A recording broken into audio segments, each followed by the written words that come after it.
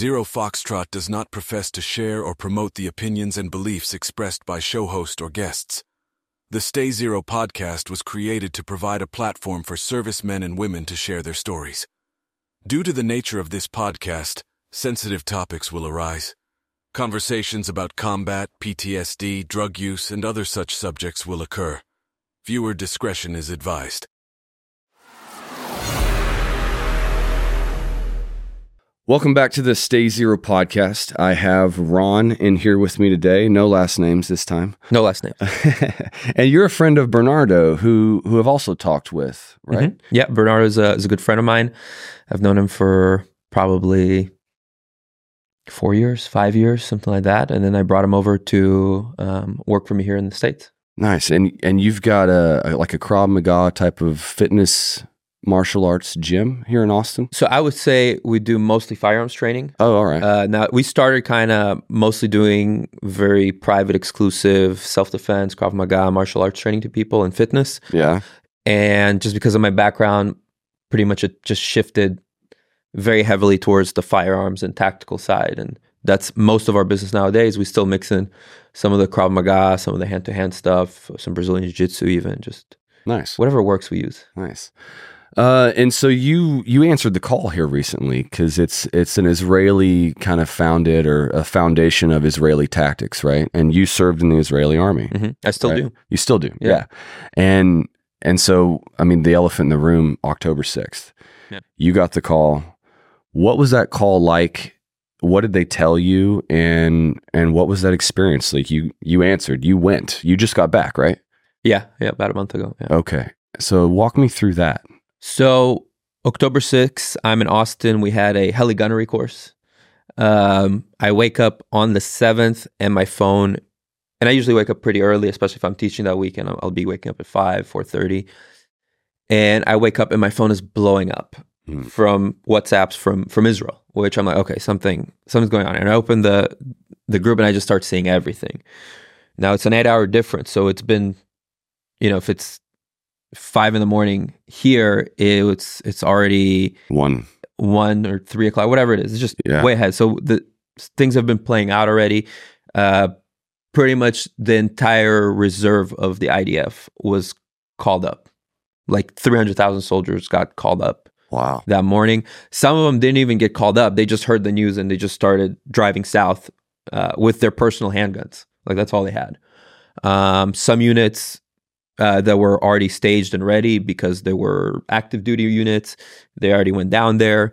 My unit kind of got called up, and until they got all their gear and stuff, they were already in some of the settlements outside of the towns, outside of Gaza, already securing them, searching for terrorists, stuff like that.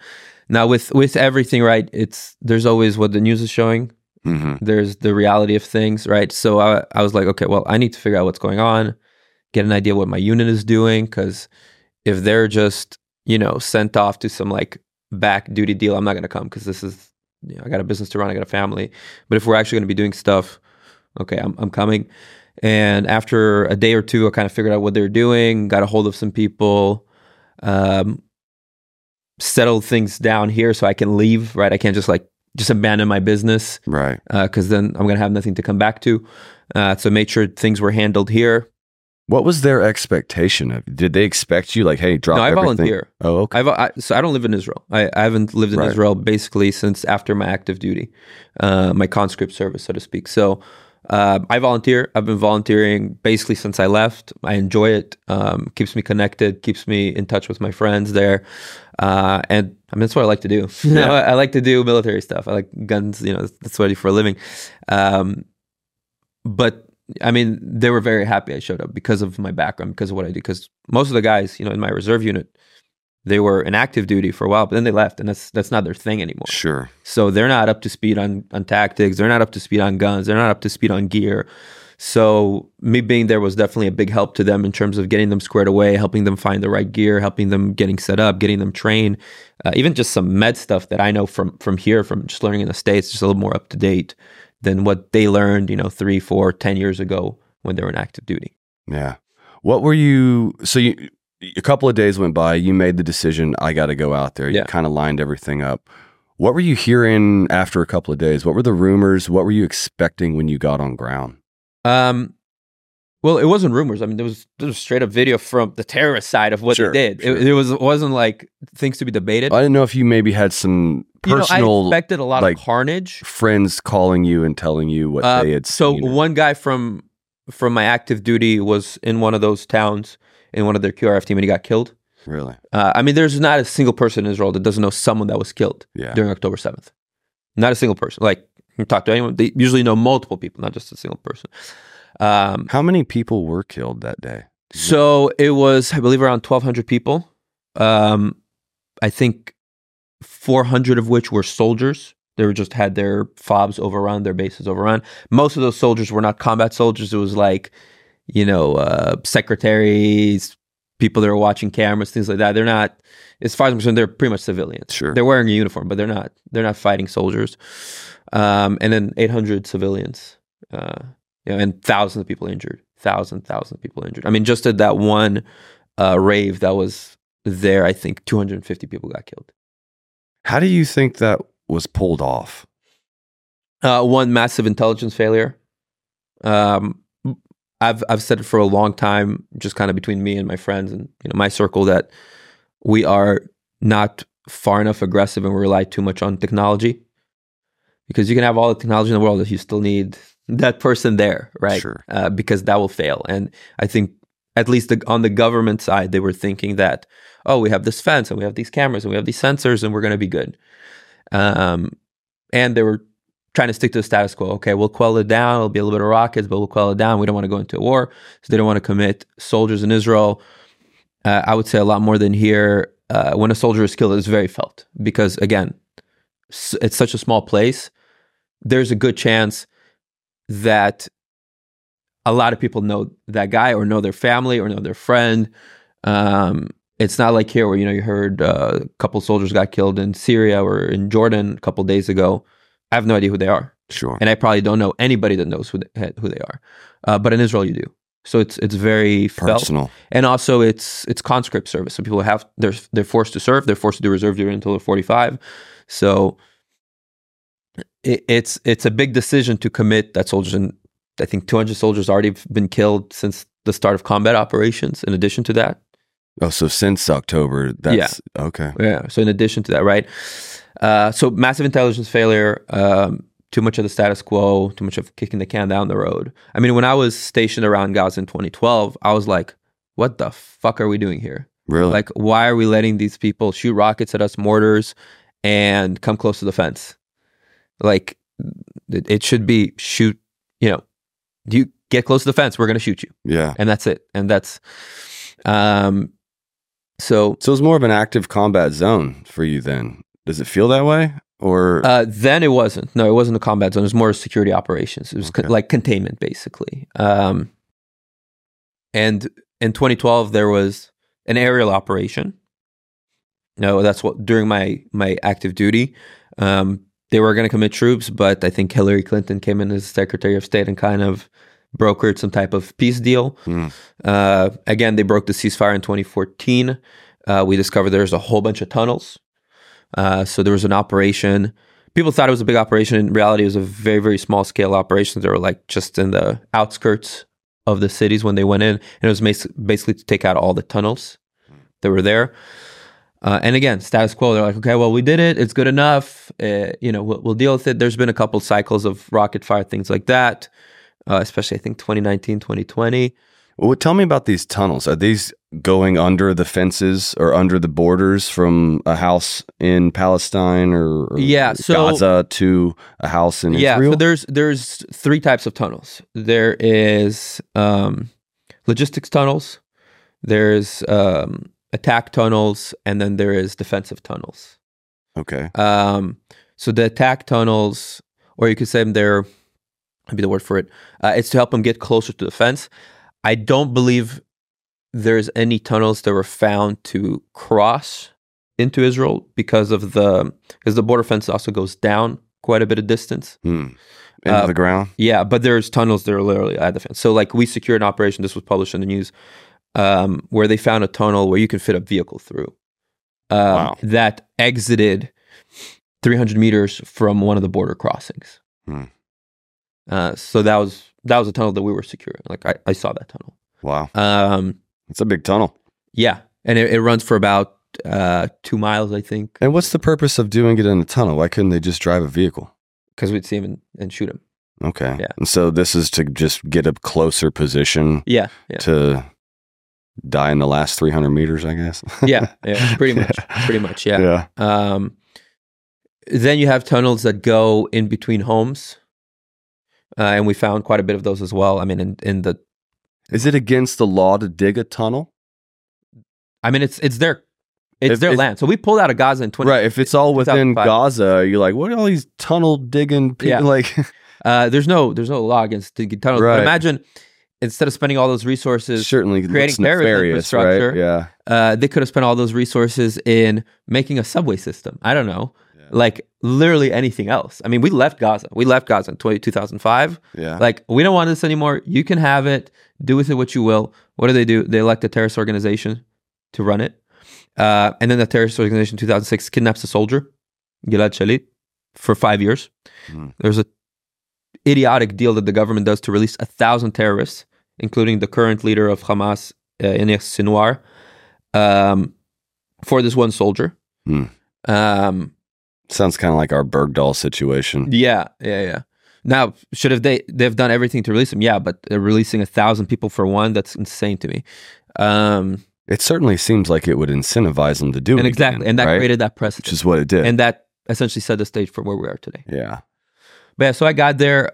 We immediately, I think we were 1 or 2 days in a kind of, half of the company was in a training base, half of the company was already doing security operations and kind of swapping back and forth to get people's, just people trained up, zeroed. Like, you're issued guns, like you got to get zeroed. You got to prep your gear, all the fun stuff you have to do as a soldier. And then we immediately went to a kibbutz called Be'eri, which was probably the hardest hit kibbutzim. Kibbutz is like a agricultural co-op community, which, by the way, they're like the most leftist, pro-peace, pro-people. They had people from Gaza working there, and they had over 100 people murdered. Wow. In that town. Do they still have gun-free zone signs in their yards? They're not that type of liberal. No, okay, different kind of liberal. Different kind of liberal. Okay. Yeah, a lot of them had handguns, things like that. Oh, but the army actually disarmed or reduced the amount of guns that they gave to the QRF teams in a lot of these areas. And the guns they had were like shitty old M16s, with the carry handle and stuff like that. So, there was it was not a comparable fight to like the 500 dudes trying to overrun your. Is there like a Second Amendment sort of a thing in Israel? No, it does not exist. So in Israel, you can get a carry permit based on need. So, which to me is idiotic, because you can say, well, they can tell you, well, you live in Tel Aviv, there's no need. But like, what if I travel outside of Tel Aviv, right? Right. What if I go to Jerusalem? What if, right? The need doesn't change. They've loosened it up a lot. Yeah. But it's still, you can only own one handgun. If you do competitive shooting, you can own a handgun for competitive shooting, and then you can hold up to 1,000 rounds instead of 200 rounds or 50 rounds or something like that. But it's very, very restricted. It's also like the cost of a handgun in Israel is like, let's say like a Glock costs double what it would cost here, like probably like $1,000+. There's also not really a gun culture in Israel. It's not like a thing. Interesting. Yeah. I would have expected the opposite. You would think. Yeah, right? But it's not. Like a people that have been persecuted for a millennium everywhere they go. And it goes to kind of a general mentality of the government will save us, which, again, brings us to where we're at today. Yeah, that's not a good mindset to have there. So, sorry, I have this cough today. So you got in country what was it like when you first arrived? We all were, you get issued everything, you kind of get squared away. Yeah. Where did you first go? Is it active combat at the time, or is it still security operations? So it was all security operations, because it was chaos. So really? the first October 7th, all these units that went down there were battling out with the terrorists. What day did you get on ground? Probably the 14th. So about a week later. 1 week. Basically, they were hunting every single terrorist that was left. They were still, even a week after, we were still finding, locating terrorists that were hiding out, terrorists that went into other Arab settlements or other areas and hiding out. So those were located and either killed or arrested. What we were tasked with was essentially securing that settlement. And then there was a lot of, I think there was 30 places in the fence that they went through. So there was a lot of security work to secure those specific areas so no one else is entering there.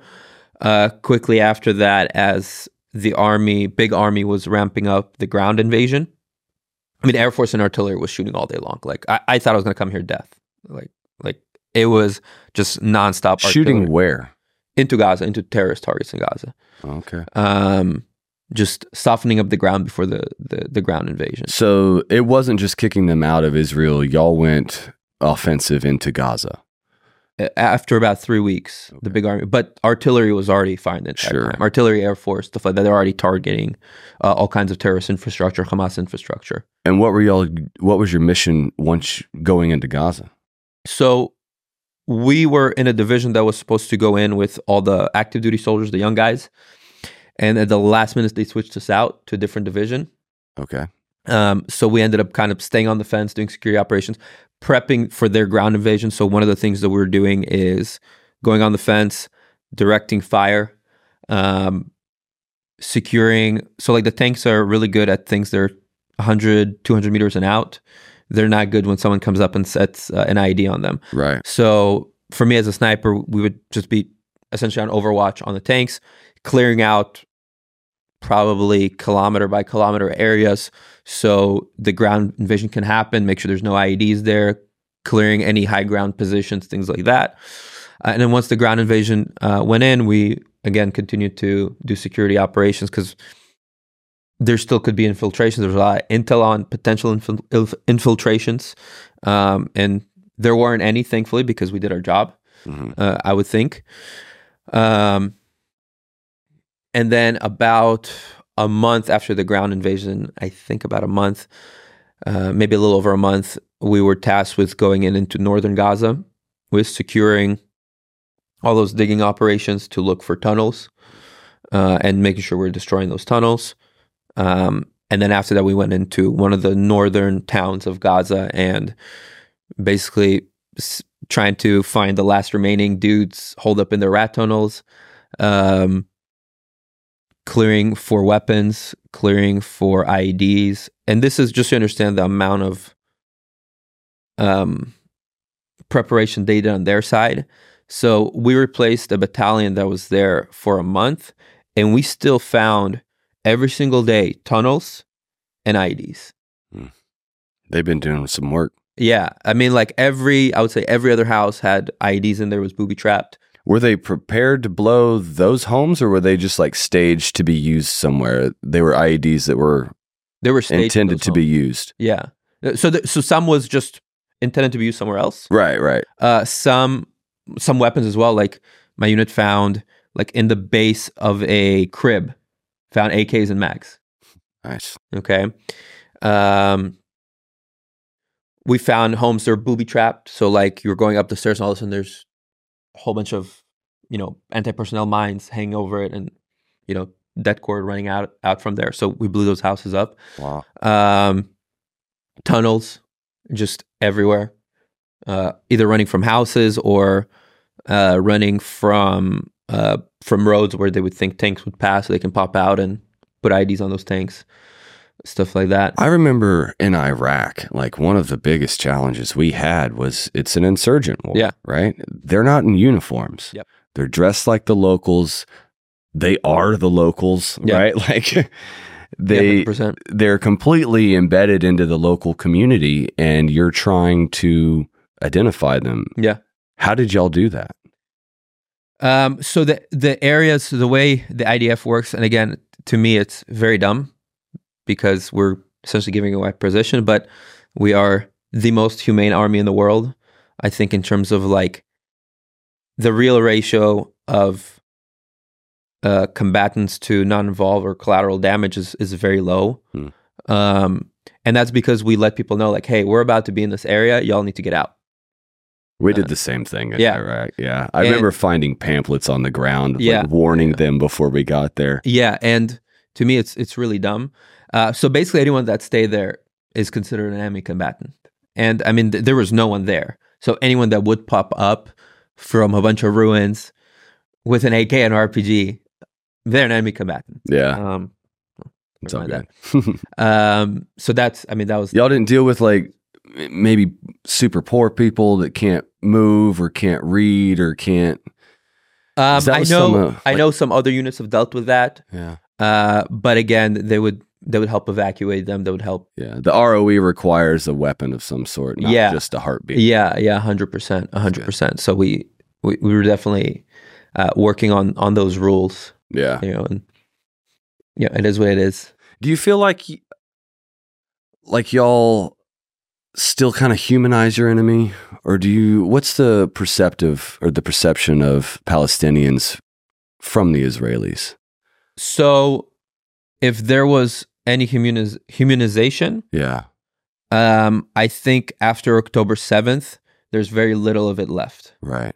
And that's just simply because of the amount of civilians that are involved in that, the amount of terrorist infrastructure that we're finding just widespread in people's houses, their white support for Hamas. It's not that I don't see them as humans. It's just you're complicit in murdering 1,200 of my fellow citizens, right? Like once they invaded in, and we'll pull up some images just so people understand like the inhumanity of these people. A lot of civilians went in and started looting these towns, stealing air conditioners, computers, cell phones, all kinds of stuff. So as far as I'm concerned, are there innocent people there? For sure. Yeah. For sure. But you're also dealing with people that educate their young to hate. You know, what the IDF is finding inside of schools in terms of their education materials. What you're seeing as the cartoons that these children are watching, like hate the Jews, kill the Jews. Like maybe they're human, but they don't see us as human and they want to murder all of us. So fuck them. Like that's as far as... Let's pull up an image. There's an image, I think it's called Kfar Aza, with a bloody bed. So this is in another settlement that was hit pretty hard.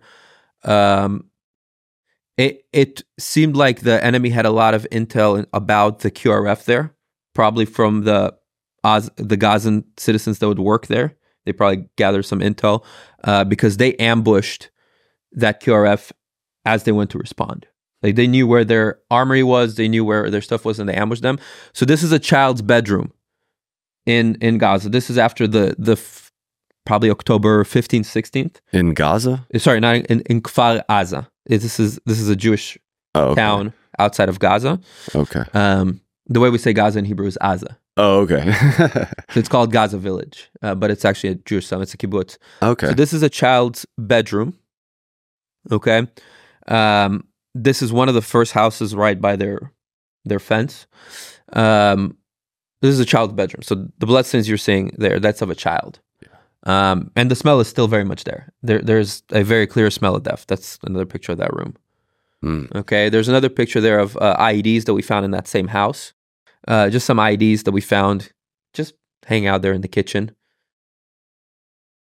Yeah, those look like pipe bombs. Yeah. And we're finding stuff like this everywhere. Our EOD guys found just, by the way, American just blocks of explosives that were probably smuggled in from Afghanistan.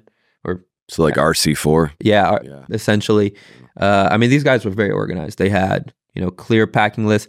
These are the youth quarters in Kfar Aza. They were, huge amounts of young people were murdered there.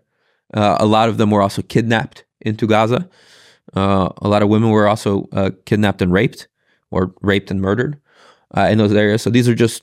Yeah, this looks like some sort of a room or building that's blown out. So this is a youth quarters. So kibbutzim, they have for the young kids, so they can move out of their parents' house. They'll have like youth quarters where they live kind of on their own, getting them ready to be adult. Like a transition house. Yeah, exactly. Okay. This is just their laundry room, all shut up. Again, these are kids. These are not soldiers. These are not policemen. These are just kids. They're just murdered in their beds, murdered in their rooms, murdered in their houses. And by the way, in the settlements, they're most supportive of Gaza, of the Palestinian people in Israeli society. These settlements that have been attacked were supportive of the Palestinians. Yes, they're all for two-state solution. Like I said, there were people that had work permits from Gaza. They worked in these settlements. So they provided a lot of money into Gaza, essentially, by default, right? And these people are just murdered. Why? Because they're Jewish. Do you feel like that's the only reason? Just a difference in religion? Why do you? Because like these people have kids too. They grew up. They have families. But herein lies the problem. The way they raise their kids is to hate. Why do you think they do that? Because that's just what their culture teaches them, to hate the Jews, hate the Israelis. The Israelis are the cause of your problems. Whereas we've tried to make peace with them, I think 5 times, try to have actual peace agreement, 2-state solutions. Every single time that was breached and ended up biting us in the butt. The Oslo Accords. Israel provided the Palestinian Authority with firearms so they can have their own police force, all that fun stuff. What happens? Those firearms were used in terrorist attacks against Israelis. As things go right now, until they want to have real peace and not hate. I mean, it's in the charter of Hamas to destroy Israel, right? So you don't have anyone to talk to. It's not a real peace. It's like what we had until now. It was a status quo. Let's keep things down for a little bit, and then they'll build up the terrorist infrastructure. They'll shoot us. They'll try to murder us, and then we have to go quell that. So until you have, in order to negotiate, both sides need to want to negotiate, right? Sure. And when you have no one to negotiate with, when you have people that are, they found like Mein Kampf in people's bedrooms. Like these people don't want to have peace with you. They want to murder you, as we saw. 1,200 people murdered in one day. That's children. Okay, it's unimaginable, right? It's and you can go to Israel right now, and they'll give you a tour of these places. You can see them firsthand, because even with the terrorists filming it, people are still denying that it happened. Like, this is how crazy it is. There's so much propaganda around. It's like it's hard to know what to believe or what to think about it. And then there's this contrarian movement where, one side just has to argue with the other, right? Yeah. Like if the Republicans go one way, it's like the Democrats by sheer necessity have to disagree, right? At no point could we possibly see the same on any one topic. Yeah, but I think, if there was any chance of a peace agreement or any chance of a 2-state solution, Hamas just burned that down the drain probably for the next 20 years. I'm going to be honest. Like, I'm not a politician. I don't deal with that stuff on my day-to-day, but in terms of the feeling in Israel, people are like, we need to clean this place out. Like, we're not pulling out of Gaza until there's not a single terrorist left in there. What do you think about the conspiracy that Netanyahu manufactured this whole thing to fire everybody up for that purpose, to get Israelis fired up? Because, if history is any tell, this dispute isn't seem to like it's going to end in a peaceful way, right? Like it's. I think somebody's going to have to smash somebody. I think it would when, again, the other side wants to have peace. Yeah. That's the problem. We've tried. So how do you make Hamas desire peace? I don't think they're going to desire peace. I'm straight up with you. I think Golda Meir, so one of the prime ministers of Israel, she was the prime minister of Israel during the Yom Kippur War, which was very analogous to what just happened. It was a lot of... What year was that? 72. Okay. 72. Are you pretty spun up on the history? Pretty good. I would not call myself like an expert on it. Like, I would need to read up on a few things to be super but she said it very well. And she said, we will have peace when the Arabs will love their children more than they hate our children. Or that they hate us. I don't remember the exact quote. I want to the love your own kids more than hate ours. Yeah, I get it. I'm a business guy too, right? I run a business. To me, it's like, this is just dumb. Like, there could be so much business being done. There could be so much of a better economy between the two sides. there's already start to that with the Abraham Accords that are happening between Bahrain and the UAE and Saudi Arabia, hopefully soon. So it would have been. That was what Trump did. Yeah. And those were signed, right? Yeah, those were signed deals. What's going on with that now? They're still signed. Saudi Arabia is still. Okay. I think they're still planning on signing a peace deal. So the economic opportunity is huge. But instead, I think in the end, it all runs down to money. Mm-hmm. The leaders of Hamas are billionaires. Mm. So it's in their best interest to keep this conflict going because they're funded by Iran, they're funded by Qatar. They're like, why end this? Like, my money's going to go away. I'm living nicely. It's any career activist. Right? If they fix the problem, they lose their career. Exactly. Yeah. So I think at the root of it, that's the issue. If they had leaders that truly cared, mm-hmm.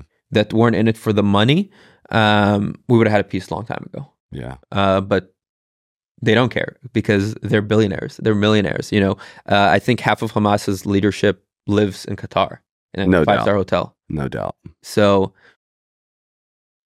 what's their incentive to have peace? There's no incentive for them. They're not putting their life at risk. Right. They're not putting their children at risk. Same as our politicians, right? Yeah. I mean, it's profitable to go to war. Yeah, absolutely. And they're not sending their kids. So I think at the root of it, that's the issue. I think on the side of, do I think that Bibi orchestrated this? I'm doubtful. I think what you have is essentially too big of a bureaucratic system, kind of like what we had here because when 9/11 happened, where people were not talking to each other and communicating properly. And it's too much noise for efficiency. Exactly. Yeah. And I think that was the real root of it. Also, I think they took advantage of the political situation that was happening in Israel. There was a lot of protests. People do not like Bibi. I personally am not a big fan of him. I think he's cares about Bibi and that's about it. And he'll do anything to be in power.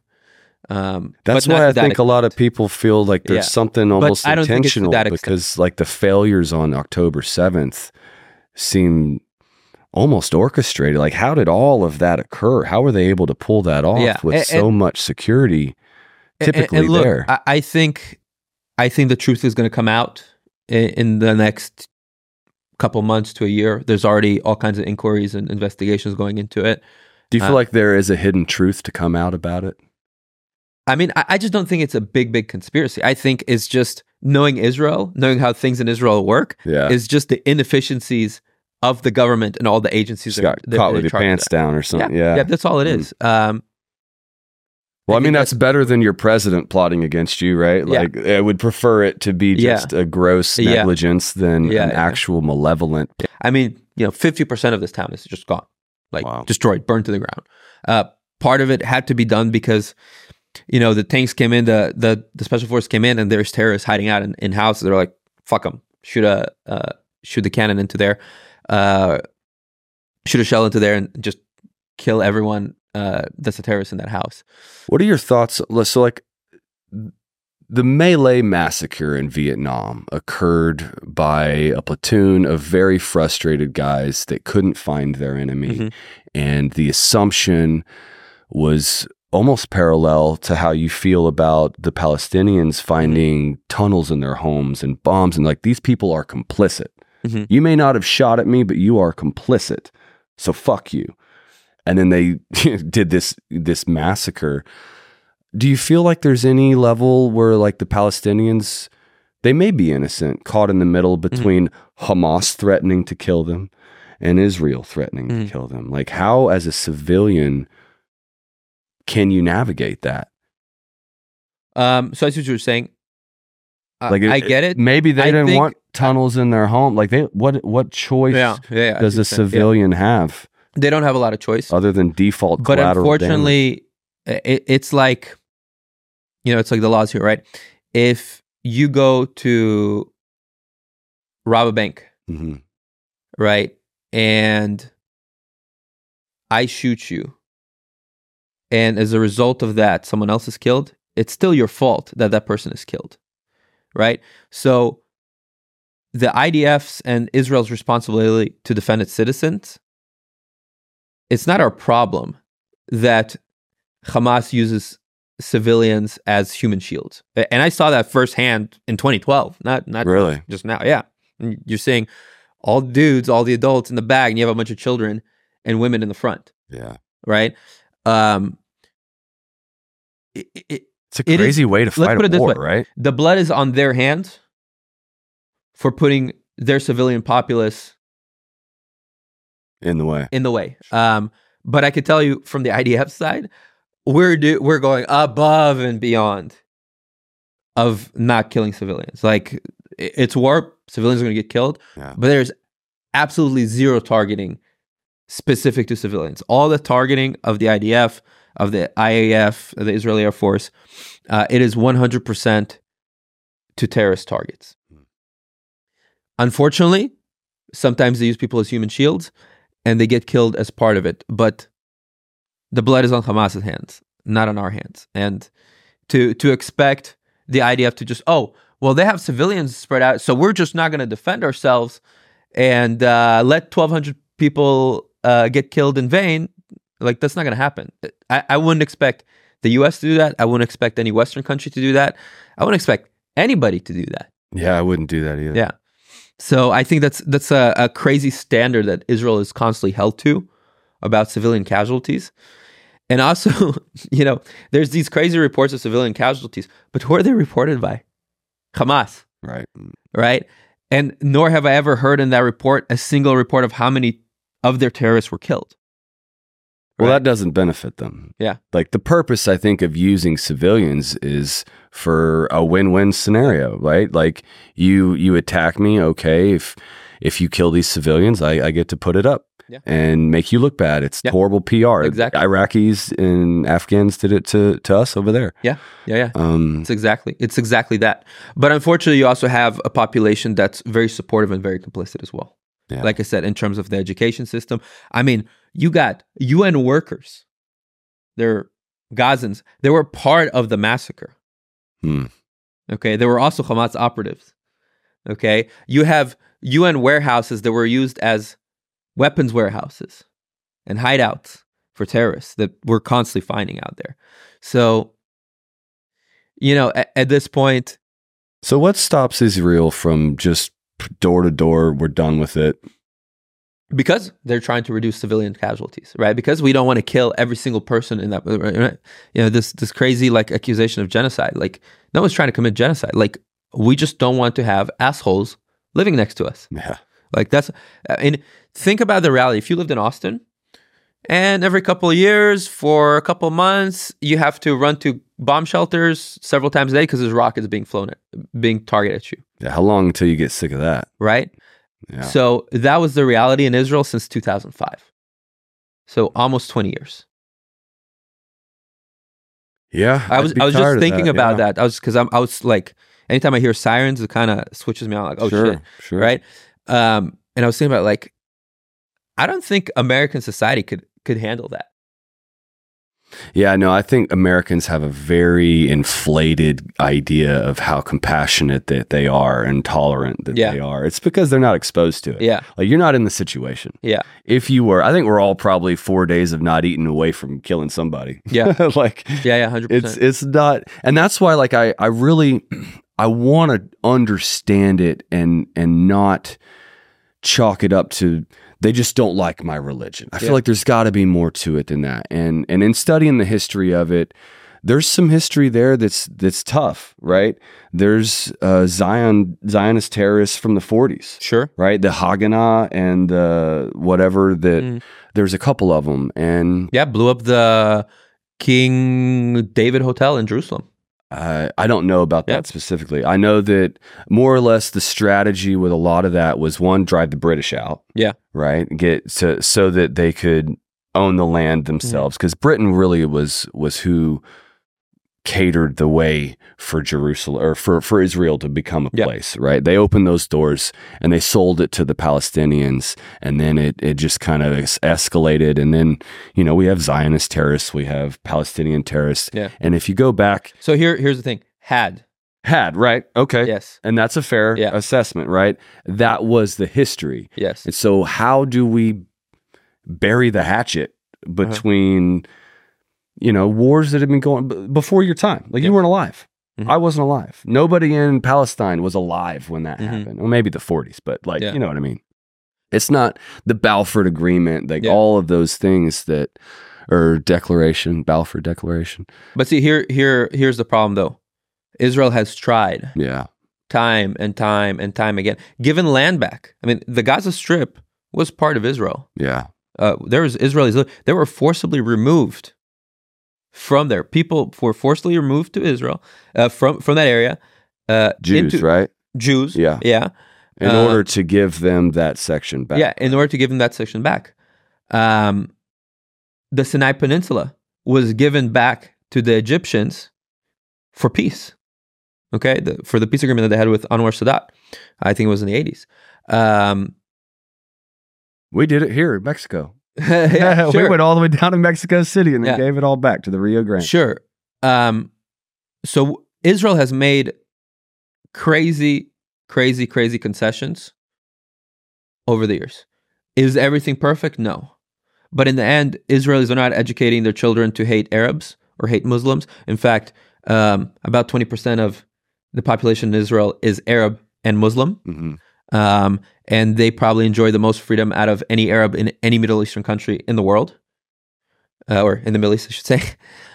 In any Muslim country, they have all the rights. They serve in their Supreme Court. They serve in our parliament, in our Knesset.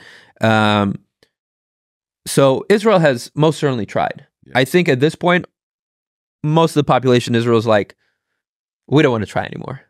There's only so much that anyone's going to take of extending the olive branch, and so is from the Israeli perspective, you guys feel like, yes, our history is fucked. Yeah. There's been some bad shit, but we're trying to make an honest 100%. Effort to create peace with 100%. You guys, but that the Hamas and the Palestinians just won't accept it. Yeah, there's just no one to talk to. What is their excuse for not accepting it? They just want the land back. They just want to get out. You hear the chants from the river to the sea. A lot of people don't know what river and what sea, but a lot of people are chanting that. Yeah, that's to expel all Jews from that land.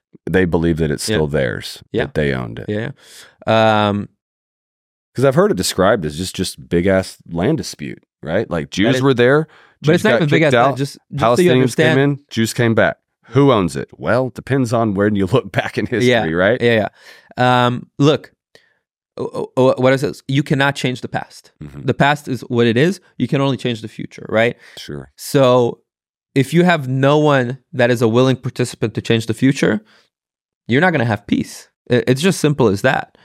I think it roots down into anti-Semitism in the end. And just a prejudice. We saw that loud and clear around the world October 8th, right? The amount of people that were in support of that, the amount of people that went protesting against Israel. So I think in the end, it roots down to anti-Semitism. And I think if there wasn't an Israel today, in the end, there would be a lot more dead Jews around the world, because that gives Jews a voice, that gives Jews a safe haven. Well, you guys were homeless for like 2,000 years, right? And that was a lot of where the ridicule or the isolation, I think, came from. Because when you left originally Jerusalem in that area, when the Romans kicked everybody out, everywhere you went, you were an outsider. Yeah. Right. And that was a lot of, I really like the Martyr Made podcast. Mm-hmm. I've listened to it, and I think the guy does an amazing it's a great job. Podcast. Have you heard it? Yeah. Oh, it's phenomenal. And because I never understood. I was like, what's the deal? Mm-hmm. And I feel like I finally got a pretty good understanding of both sides of like what's going on. Yeah. It's like you guys were essentially homeless, looking for a place to fit in. Anytime you went somewhere and people started getting butthurt, the anti-Semitism started, you get booted somewhere else. Yeah. So you're constantly like this kind of nomad people that's trying to maintain this sense of unity, which was Zionism. This is all us. We want to go back to our own place and our own land. And then, 1,000, 2,000 years go by. and you guys have assimilated into multiple different countries, and then World War II kicks off, and you've got it's a crazy history. Yeah, it's a crazy history. But again, I think we can't just like live in the past. Sure. Right? Like we don't do it in the US. We're not like, I get it. We had, or some people are trying to, but we had slavery in the US in the 1860s, and because of that, it's my fault. Sure. You know what I'm saying? Like, so you can't not a live bad in the past. comparison. I mean, there's people that want to move on from that. There's people that don't. Yeah. There's value in keeping the fight going, particularly political value, right? Yeah. And again, we talked about that earlier. There's people making money off of it. Sure. And that's probably the root of the conflict. No doubt. Okay. If you like really dig in and dig enough, that's the root of the conflict. Same thing with, so there's Hamas that rules Gaza. There's the Palestinian Authority under Mahmoud Abbas that rules Judea and Samaria, or what's called the West Bank. It's the West Bank of the Jordan River. That dude is a billionaire too. I think there was a famous picture from a couple months ago before all this shit kicked off of like 5 luxury cars that were in the international airport in Tel Aviv that were brought in for his son. 5? Like 5, like a Lambo, a Ferrari, like all kinds of crazy. So he could just pick which one he wanted to ride in that moment? Yeah. So huge amounts of corruption. That's crazy. I think that's, in the end, that's the root of it. Yeah. And I'm sure at some point, in some regard, it's also on Israeli politicians as well. That, like I said, Bibi and then is doing. But I don't think it's to the point of I will have 1,000 of my people murdered to do something. I just don't think it's that. I think it just doesn't make sense to me. Well, I mean, beforehand, you wouldn't know. Yeah. He wouldn't know how successful that attack would be. Just that, we might allow it for a minute. Right? Yeah. I hope the truth comes out. It's unimaginable to think that a nation leader would do that to its own. Same with the 9/11. Like people that believe George Bush planned it. I have no idea. Yeah. But it's a hard thing to imagine someone would do. Mm-hmm. And I think similar. Did he? I don't know. Maybe he did. We may never know, you know, but it's a hard thing to think about. Like you don't want to go there in your mind that your own leader would do that to better position himself strategically. And also you have to remember that Bibi also served in the army. Yeah. And he lost his brother. Oh, wow. So if you don't, a lot of people don't know this, but his brother was killed in Operation Entebbe, where they rescued those people from the airport. Okay. So he's one of the first, he was part of Seyrat Matkal, which is like our Delta Force, DevGru, whatever you want to call it, whatever equivalent comparison you want to have. Yeah. It's always a funny comparison. People always ask me, well, which unit is like, I'm like, it's not really the same thing, right? Yeah. You're comparing oranges to apples. But anyways, they chartered a plane. They got a bunch of cars that looked like Idi Amin's cars, landed in the tarmac, drove in like their Idi Amin, killed all the guards, and rescued 100-something hostages. Wow. This is like the most like crazy hostage rescue operation ever. I think there's going to be some more crazy hostage rescue operations that are going to come out from October 7th, which there were. I mean, like rescuing like 200 people at a time, 100 people at a time from different places that were stuck or held up in. Yeah. I mean, there's a crazy video available online of the Israeli Navy SEALs rescuing like 100 soldiers from a FOB that was taken over by Hamas. Wow. Like live fire, throwing grenades, like all kinds of crazy shit. It has been crazy to have like body cams in war now, right? I don't know I'm sure you've seen this stuff too. Like I follow most of it I've seen in the Ukraine war. Yeah. A lot of drone footage, drone war. Yeah. Did y'all deal with a lot? Are y'all using drones much? Yeah. Similar? Are they like kamikaze drones? We have those. Yeah, there's kinds. There's all kinds. There's units that are specialized in that. Okay. And that's kind of their main deal, but pretty much every unit has drone capabilities. Yeah, you have to. I just expect the whole fence line to buzz almost. It is. Right? I mean, like, it literally is. Every 100 meters, there's just a drone You're hearing all day just buzzing overhead. That's UAVs, F-16s, F-15s, F-35s, drones. I mean, it's like literally when you're in Gaza, like that's what you're hearing all day. Wow. All day, all night. Just constant reconnaissance. Just living in a war zone. Yeah, and we can pull up some photos from there.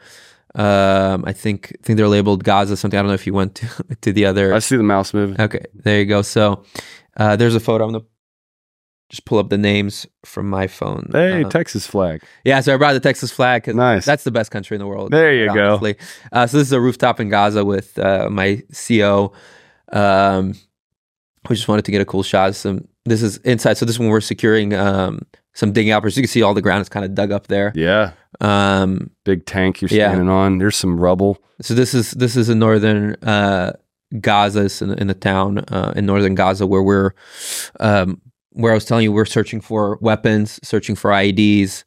For me, I was mostly Overwatch. I was a sniper too. I know the story. Yeah. You're just Guardian Angels. Yeah. I mean, that's what you're doing. Watch my ass. And in fact, I remember our first operation. I'm, in a house looking through my scope, and I see the guys just being way too complacent. Like they're just like standing in the middle of the street, like clumped up. I'm like, hey, tell them to spread the fuck out and get behind cover. Dumbass. And like 2 minutes later, they get shot at. Oh, yeah. I hear some trainings of just, helping a guy get zero. So just spotting for him. Nice. And this is like one of the first days I arrived. So just getting all my gear issued and running the lovely HS Precision HTR 2000 and 338 Lapua. Nice. This was Hanukkah. This was one of my last nights there. So this was in Gaza. We were lighting the candles. So that was pretty special. That's cool, man. And this was inside a house in Gaza. So one of the wives of the guys in my company, I guess she works for a company that does like 3D printing or something like that. So she made a menorah with our unit logo.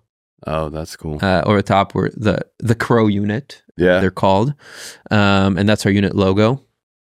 So she made us a menorah with that. This is in Tel Aviv, so I always tell people it's pretty fun. People are like, "Oh, do you have a gun license?" In Israel? I'm like, "No, I can't get it because I'm not a resident there." But then, like, I come to the army and like with no ID, they're like, "Here's your Tavor." Nice. So I'm walking around Tel Aviv. So this is. They renamed it. It was called the Bima Square, where there's a big like national theater, and they renamed it the Hostage Square because they have all kinds of like vigils for the hostages there. Okay. So just walking around Tel Aviv on one of my leaves.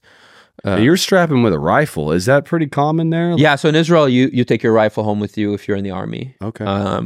So you'll see, it's very common. You'll see pretty much everywhere in Israel people walking around with rifles. I see pictures of it. I didn't know how very common. Really? Very common on the trains, in public. Even that's why I thought that there must have been like a 2A thing. But I guess if everybody. No, these are all soldiers. These are all issued. They're military. Yeah, pretty much all issued. I mean, there's some people that will carry their handgun openly. It's like open carry is not like a thing that's like frowned upon in Israel because you just see guns everywhere. Totally, yeah. But there's a lot of civilians that carry, especially now. Like people, kind of like how during COVID, everyone here bought a gun. Yeah. So when October 7th happened, and they loosened up a lot of the restrictions. Sure. Like I have a buddy who's like an engineer, like never did anything related to combat, and he was like texting me, he's like, "Hey, what handgun should I get?" I'm like thinking a Smith & Wesson or a Glock or this. I'm like, "Oh, you should get whatever." All of them. You can only get one. But he got one, and he's like training now. And I told him, "Hey, come over here, and I'll really train you up." And it's funny how the moment the government doesn't save you, like everyone starts to wake up. Yeah. And it's like, I better learn to save myself. Yeah, and I mean, with any terrorist attacks that happen, it's usually an armed civilian or just someone that is armed in the area that stops it really, really, really fast. Yeah. But more often than not, it's an armed civilian. Yeah. But yeah, so everyone is carrying around Israel. Well, I'm glad to hear that everybody's carrying guns now. Maybe y'all could adopt the Second Amendment. I'm all for it. Throw that in there. It was funny because people in my unit, obviously they know what I do for a living. I'm a firearms instructor. I deal with guns all day. I'm usually around guns. Like to me, it's very strange to be without a gun. Yeah. Or like not be shooting a gun on a fairly regular basis. And you could see little by little, they're like, well, we can't have it like America where everyone gets a gun. I'm like, why not? Like, what is the issue with it? We saw that limiting people's gun purchase and ammo and the type of gun only puts them at risk, right? There was no benefit that was to be had by those innocent civilians that were murdered. Sure. Right? If they had rifles in their homes, if that was like a typical suburb of Texas, there would not have been as many people killed. Sure. Even if they're not super well trained. Like you just, when you have rifles against handguns, it's not a fair fight. Not even close. Right? So you could see that people were like, the gears were starting to turn. It's like, maybe we do need that. And those crazy Americans are right about something, right? It was a group of people founding a nation right after fighting a war, right? And having dealt with a tyrannical, oppressive government, realizing, we need guns. Yeah. And so I could kind of like how Israel was founded. I could see Israel as coming from the same situation, I'll tell you what, right? Same perspective. Israel at was least. founded on very socialist principles. Okay. Bibi was actually, you could say, credited with like integrating the economy a lot more and getting people working, and bringing more tech and stuff like that. But it was very much founded on a socialist kind of thought. Well, I think a lot of the migration there was funded from outside sources. Initially, yeah. Right? Yeah. I mean, there was a whole lot of money being pumped in to just get people there, get many of them there as possible, right? Yeah, absolutely. And so somebody was footing the bill, and I would imagine that would have an effect on the perspective of the people. Like, oh, we're here. We didn't have to particularly get ourselves here. No. I don't think it was that. It was just the general kind of mindset of the Zionist movement. Mm-hmm. It came from, you could say some aspect of it came from socialism and communism. Okay. I mean, the kibbutzim are essentially tiny little communist colonies. Okay. Right? Like you don't have a salary. Really? Now they don't, because they realize like if you're managing the factory, you should probably be getting paid more than the guy that's putting the parts together. But right. Back then it was very much socialist. The kids would be raised, they wouldn't live in the house, they'd be raised by the community. So there's still a lot of that, like, oh, the government is going to take care of me, I need the government. And I think that's starting to be less and less of the mindset of people, especially after October 7th. It was already kind of going that way. I think American influence has had an effect on that. Could be. Yeah. At some point, definitely. British went away and America kind of stepped up. Yeah, I think most definitely also just from people, from social media, like they see how people live elsewhere and they see the opportunities people have elsewhere, and they're like, well, why are we living like this? Yeah. Right. So that definitely had some influence on it, and I think little by little, it's hopefully going to change. What do you think is America's role or responsibility in Israel? Role or responsibility? I think the main role is to not get in the way of Israel doing what it needs to do, first of all, in terms of security. Continue to support Israel militarily. I think financially, Israel actually does pretty well. I mean, we have a lot of like high-tech companies in Israel. So like the tax base is very high. And also that taxation rate in Israel is insane. So really, there's money. Yeah. What's the tax rates there? If you are a middle class person, you're probably paying 50% income tax. 50? Yeah. Wow. Yeah. Your tariff on cars is 100%. Damn. Yeah. So like for what you can buy a Mercedes here, you could probably buy like a Mazda in Israel. So there are some socialist roots. Yeah. Like, no shit. Sales taxes is like 19%, 18%. Wow. Yeah. So taxes are super high. I mean, Israel is in general like a very expensive place to live.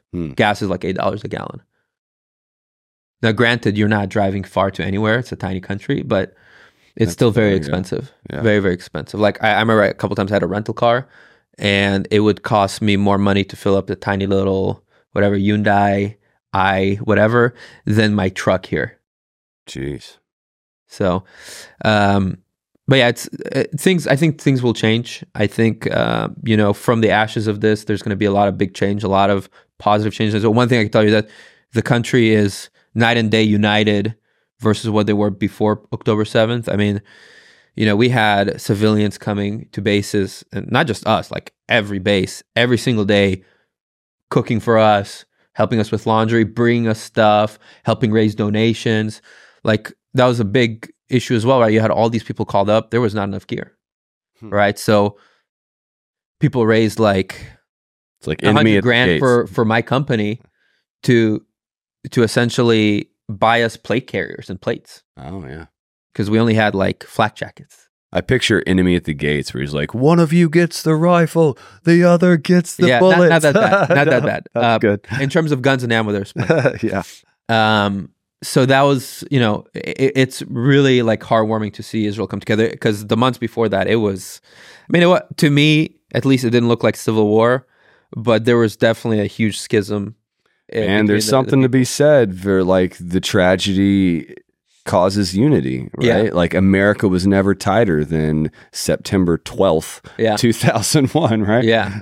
And so, yeah, it's wild. Sure. Yeah, I mean, even just when I was a fireman, we had like 4 or 5 wildfires one year, and half the community was all burned down, but everybody was showing up.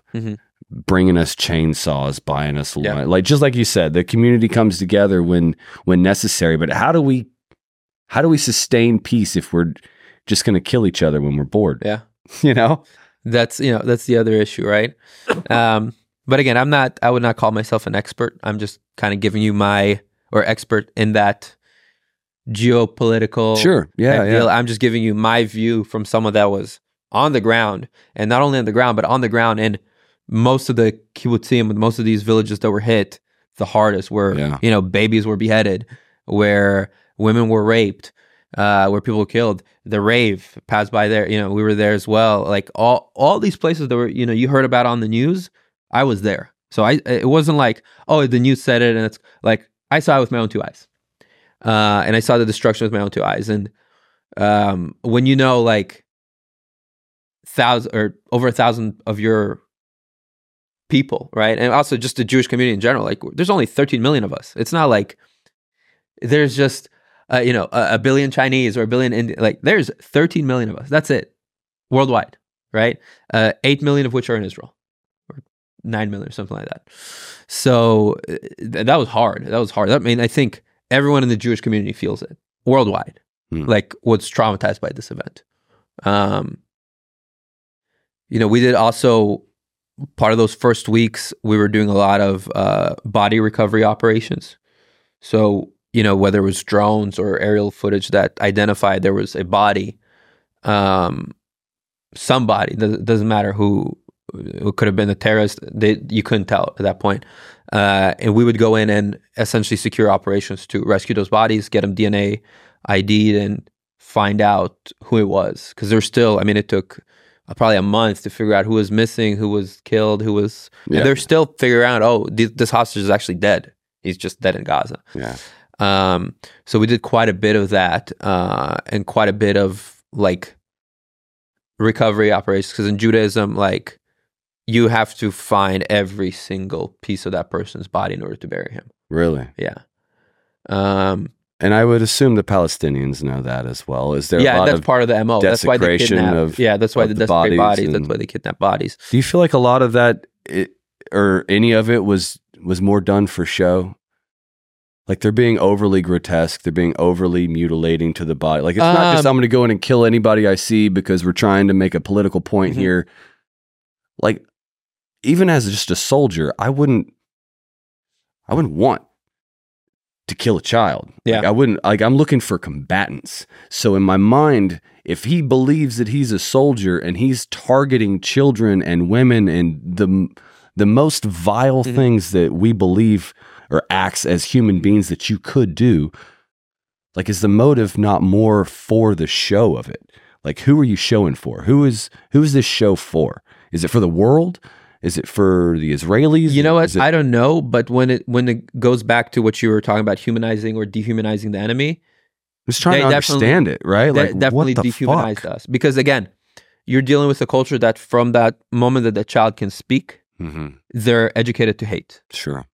Versus, you walk into any Israeli school, they're like doing finger painting and right, which makes them a very useful tool to a malevolent overlord, right? Yeah. They're at the youngest age, you are not permitted to think. Yeah. Well, you're being told what to think toward an enemy that makes you, a utility to me so that I can then talk you into killing yourself for the cause. Yeah, 100%. Right. And I'm sure you saw like very similar stuff in Iraq, Sure, and Afghanistan, suicide everywhere. bombers. Yeah. How do you convince someone to Yeah. do that? Right, like it's a hard thing to wrap your head It's around. crazy. It is. It's very crazy. But you're also dealing with fanatics. Mm. You're also dealing, I mean, people will say religion of peace.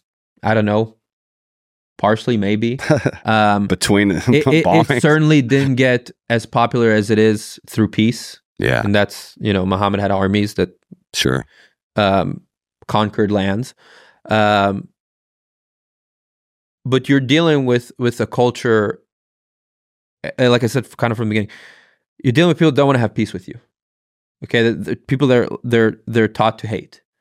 Okay, while we're taught to love, to educate our children, to go to college. I mean, I can tell you that pretty much everyone that was with me in reserve, and I'm sure active duty, they would rather be in 10 other places than being in the army right now. Yeah, They have businesses, they got families, they got kids, they have jobs that they work. They don't want to be there. They're there because they have to be there because people are trying to kill us. do you feel like the Palestinians have other places to be?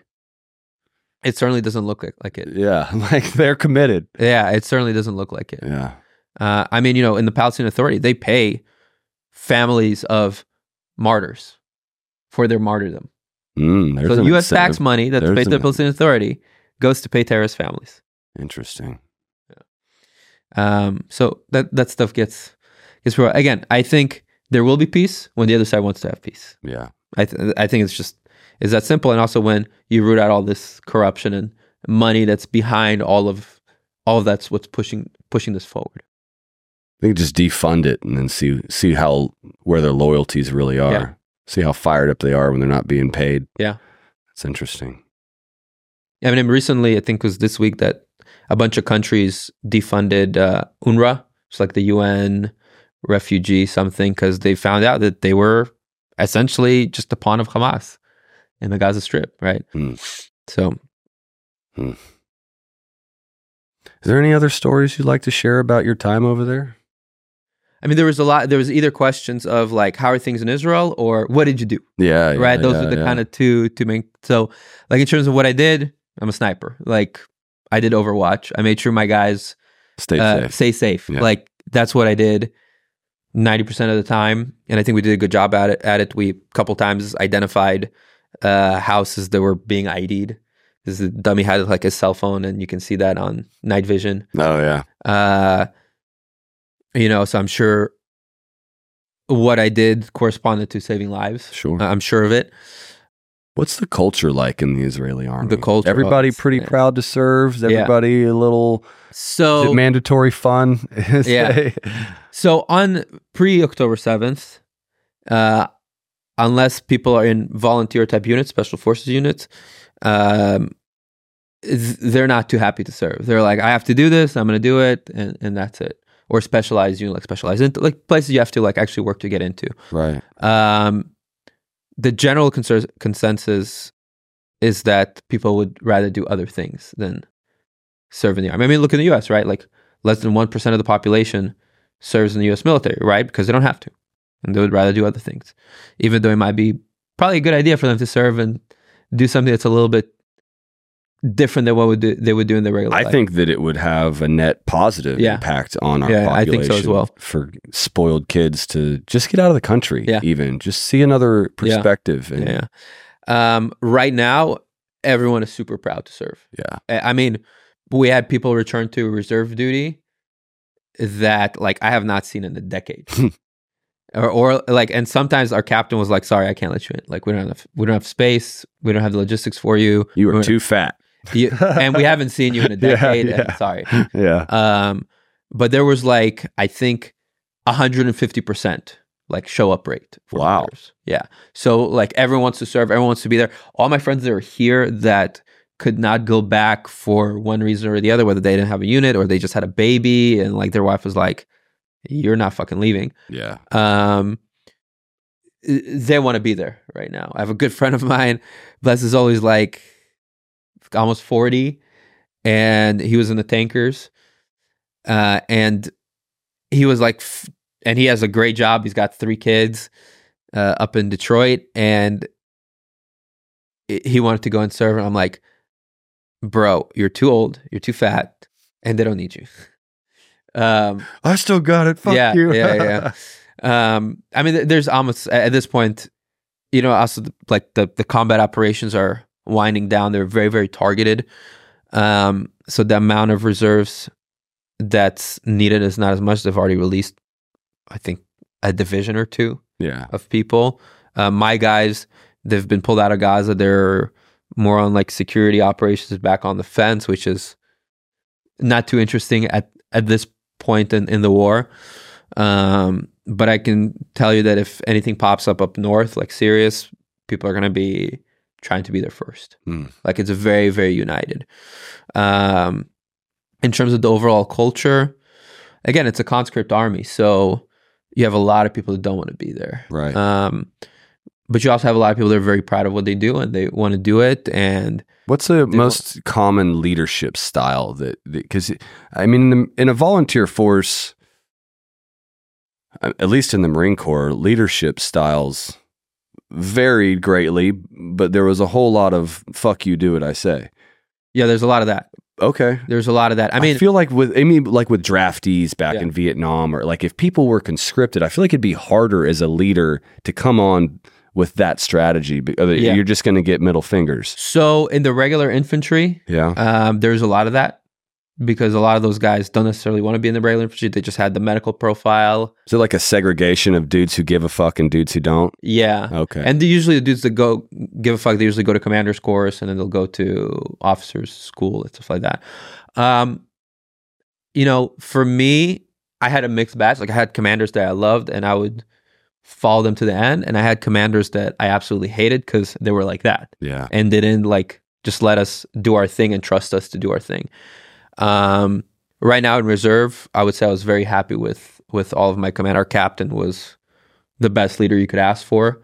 My commanding officer was great, super professional, which for me is important because of what I do. Like, I don't want some dude that like doesn't know the fuck he's talking about on a technical level, telling me what to do. And he was super professional, really knew his stuff. Competence is the currency, right? Like, yeah. So that for me, that gave me a lot of confidence in him. Yeah. There was stuff that he taught me that I was like, oh, that's cool. I never thought of that. So right now, I would say the leadership is good, and any bad leadership gets weeded out real quick because we're at war. Like we just can't have that. Yeah. Like there was one commanding officer that was kicked out because there were some leadership issues, and he was replaced. So nice. Yeah. But it varies. Like I said, it varies. I think it's probably similar to any military or any organizations. You got really good leaders, you got really bad leaders, and you got everything in between. Is it possible for a conscript to be a leader, or is that more like... Yeah, 100%. Like you're conscripted and you're like, hey, I like this. I'm good at this. Well, you'd have to re-enlist voluntarily, right? Like you only... No. How long are you initially forced to serve? And then if they like it, they can stay. So it varies, and it changes all the time. It's usually about 3 years for men and 2 years for women. Some women serve 3 years depending on what they sign up to do. But generally, if certain characteristics of leadership are found in you during basic and advanced infantry training, a lot of times immediately after that, they'll send you to a commander's course to be like, a squad commander. Oh. Is a college required to be an officer or anything? Not on the lower tiers. Like past, I think, major, you have to have some type of degree. Then if they're like, hey, you know what, this dude has real potential, they'll send you to officer school while you're still in your kind of enlisted service. And then you would be in command of something or have some type of officer role. And then you would continue on usually for another year to 2 years minimum. In addition, you have to sign on as if you become an officer. Okay. And then some people decide to leave after that. Some people decide to stay. It just depends on what people's interest is and what the current political climate is and what they want to do in life. Sure. And did you want to be a sniper? Oh yeah, I always like super into shooting. Like I was not a shooter before the army. Like my parents are kind of anti-gun. They not into it. Never grew up hunting or anything. But I always had like boy that's into guns and shit like that. I can relate. Yeah. So I was always into shooting. I was a pretty good shot off the bat. I just listened to what they told me and applied it. And then when sniper school was was an option. There was guys that like not interested, don't want to do it. There was a couple of guys that were interested, and then I think there was some type of I don't remember what it was, but it was some type of like very, very, very basic qualification for it. And then I went to sniper school and I loved it. I mean, that was like my jam. And I still, I mean, long range shooting is still my favorite. Like I teach mostly handgun and like, you know, defensive rifle type of stuff. But if I could do long range shooting all day, every day, had the logistics to do that, I would do that all day, every day. Like that's my favorite. Like I went at a rifle course I taught this past weekend, and the range there has a 1,000-yard shooting area. So I just came in the day before and just for like 3 hours, just zoned out long range shooting. Like Nice. That's like my meditation. Like, man, you love the ranch that I work at out in West Texas. We've had some Israelis out there quite a few times. It's like 10 or 12,000 acres. There's like 36 ranges on it. It's hill country, so there's like deep valleys, big hills, lots of wind. Yeah. About 12 ranges are all over 1,000 yards. And so we go out there. I think 2 miles is the farthest that they can play with, but like it's a rifleman's paradise. Yeah. And to me, you know, I really, you know, because in my various reserves, I was doing some sniper duties, but it was very, very mellow. Like we were in a war, we're doing security operations. Sure.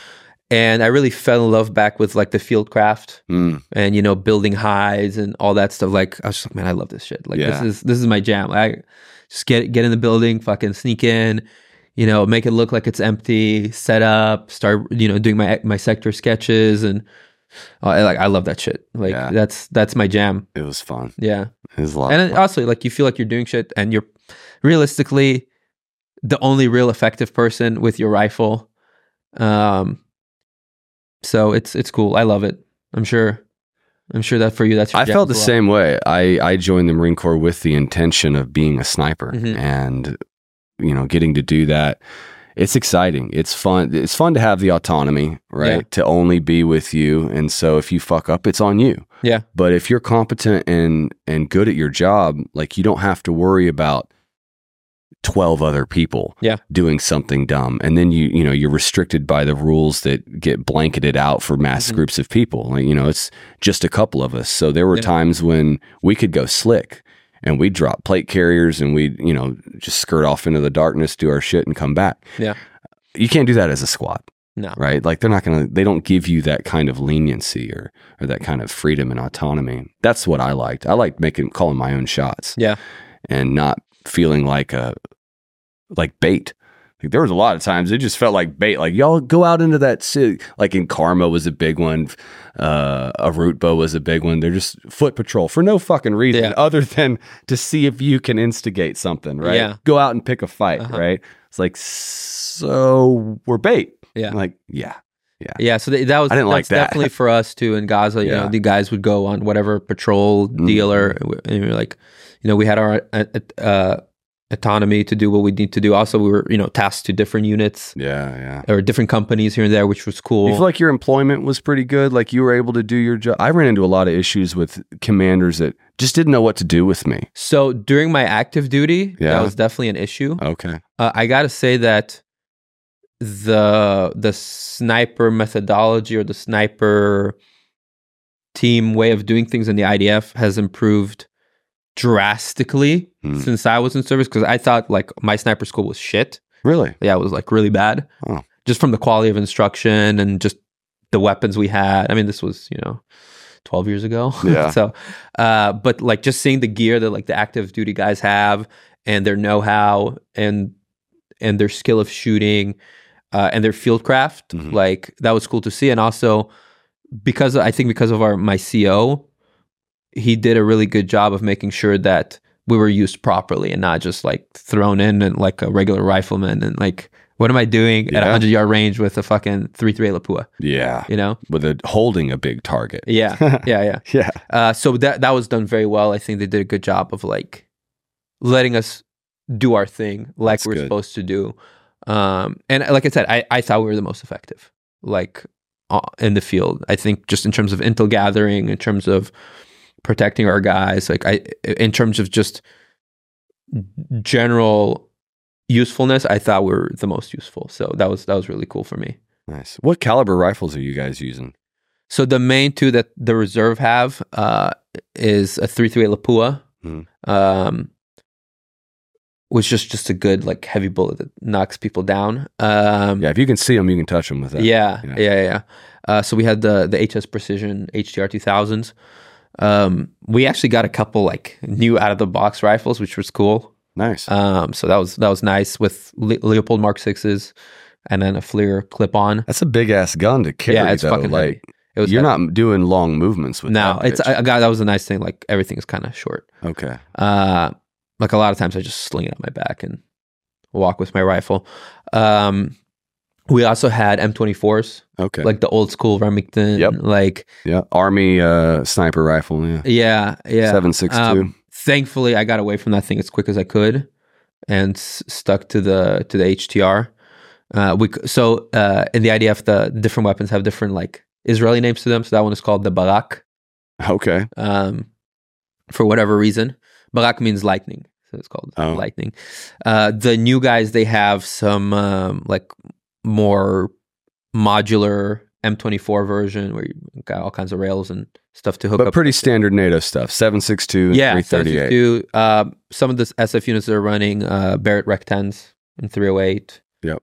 I'm sure there's some secret units that are running other stuff. I'm just curious. But it's mostly NATO stuff. Mostly nice. NATO.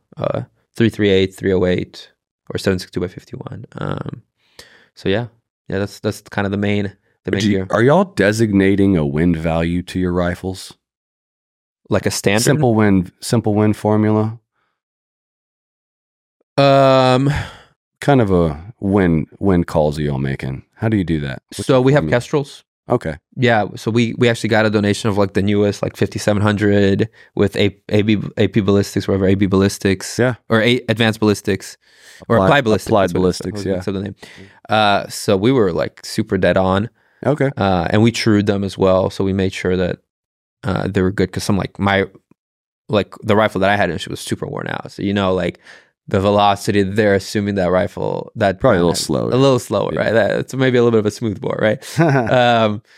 So those Kestrels are fucking money. Yeah, I mean, it's cheating. It's fucking cheating. It really is. I bought when I got back up, I was like, I need one of these. Yeah. So I bought one, and when I went long range shooting last Friday, I was like 800 yards, first shot hit. I'm like, all right, this shit works. But yeah, we would true them. We would measure wind. So you're just using the Kestrel to get a wind value and make your wind call off of whatever it tells you? Yeah, I mean, we had like ballistics charts that were issued to us from the Army with like standardized stuff. But again, we didn't really trust that super closely because the rifles are worn out. It only tells you the wind where you are. Exactly. So and then there's other conditions be are some factored observation in, that you're doing. Yeah. So we relied on the Kestrels quite a bit. So simple wind formula that I've been teaching has been really useful, and we didn't do it in the Marine Corps. We didn't even do it with the agency or the State Department or any of them. I learned it out there. I think it's a pretty common PRS thing though. Okay. And it's you go through your Kestrel and you'll look at it and see at about 500 yards for a medium caliber round, where do your yard lines match with your tenths of mils? If you're in mils, or in minutes, it would be divided by half. So where at 500 yards, with what wind speed do I have the closest to a 0.5 wind hold? And then does it line up all the way down? And from 7 and in, it usually does. So at 400, I've got a 0.4. At 600, I've got a 0.6. At 300, I've got a 0.3, right? And so you can go through the Kestrel and change the wind values and then look at the dopes that it gives you to see where it gives is closest to those lineups. Okay, that's cool. And it creates a very easy, hey, I've got a 6 mile an hour gun. Okay, I know in blocks of 6 at 500 meters, my initial wind hold out of my head is 0.5. Yeah. And then I'll decrease for angle of wind if it's not pure left or right, if we got a head or tail. Yeah. Or I'll decrease due to topography if I'm shooting, and there's a big building or a big hill. You know what I mean? Yeah. But there's your baseline. Boom. I'm at 500. Okay, baseline's 0.5 for my gun. And it'll change for calibers, right? But I had never done that until I started. Yeah, I'd love to try that. Dude, it's super. It's really cool. It's wind really is the hardest. easy. Wind is always the hardest. Yeah. Wind's the art, right? Any drunk monkey can pull that trigger. But if you can call wind, you're the ninja. And I teach 10-year-olds how to do that shit in like 3 days. Yeah. So what we did in terms of wind is, we'd be in these, overwatch positions for a long, long time. Yeah. So we would just learn the wind patterns in terms of the part of the day, because also Gaza is on the sea, right? So you have very predictable, very predictable wind patterns during certain times of the day and certain speeds, and also with the reticle that we had the tremor 2, so we had the wind dots for every 7K, which was super handy. Yep. As well, yeah. Oh, I guess y'all are working kilometers, huh? Yeah, we're everything kilometers. Yeah, everything. You're all fucked up. Yeah, well, it's funny because I came back and I got people with mills and stuff, and then like the distance, I'm like, and not mills in minutes, and I'm like converting back and forth. I'm like, dude. I mean, the first couple weeks when I was working at the shooting school, back and forth. Are you in mills or minutes? Mills or minutes? Like back and forth, back and forth. It isn't difficult after a while, but initially, like you go cross-eyed. Oh, and I forgot that our old scopes were minute adjustment, but mil dots. Yeah, which is like fun, the right? most like dumb thing ever. Yeah, my inertal in 2005 when I went to sniper school was mil dots with minute adjustments. And I completely forgot about that. And we're doing a review. I'm like, what? Why? Yeah, we've come a long way. Yeah, definitely. The technology's come definitely from PRS. There's been a lot of cool stuff that's been brought. And I mean, I showed him like a lot of stuff that's like on just learning to be comfortable, like getting comfortable in positions, like tripod shooting. Thankfully, we got a couple of donations with like some badass like carbon fiber tripods with Arca mounts. Yeah, that was the best thing to have. It was like the most clutch thing to have. Are y'all running really right stuff, or what are y'all running? It was that funny like Norwegian brand, Umflund, whatever something. Okay. Yeah, but they were super not familiar. Yeah, they're super cool. Yeah, they're super pricey, but they're awesome. Yeah, I got a Santa Claus Optics carbon fiber. Okay. It was like $400 for the whole thing, ball head, everything. Yeah. It's a great tripod. Yeah. So the reason why I went with this one, I was hunting in South Africa with a friend of mine. Johnny's actually one of our instructors as well. And he brought that tripod and he was doing a review for SIG on their cross. And I used that thing. I'm like, this is pretty badass. Because I have just like the hog saddle for myself. Yep. I brought that with me too, and that was pretty clutch for me.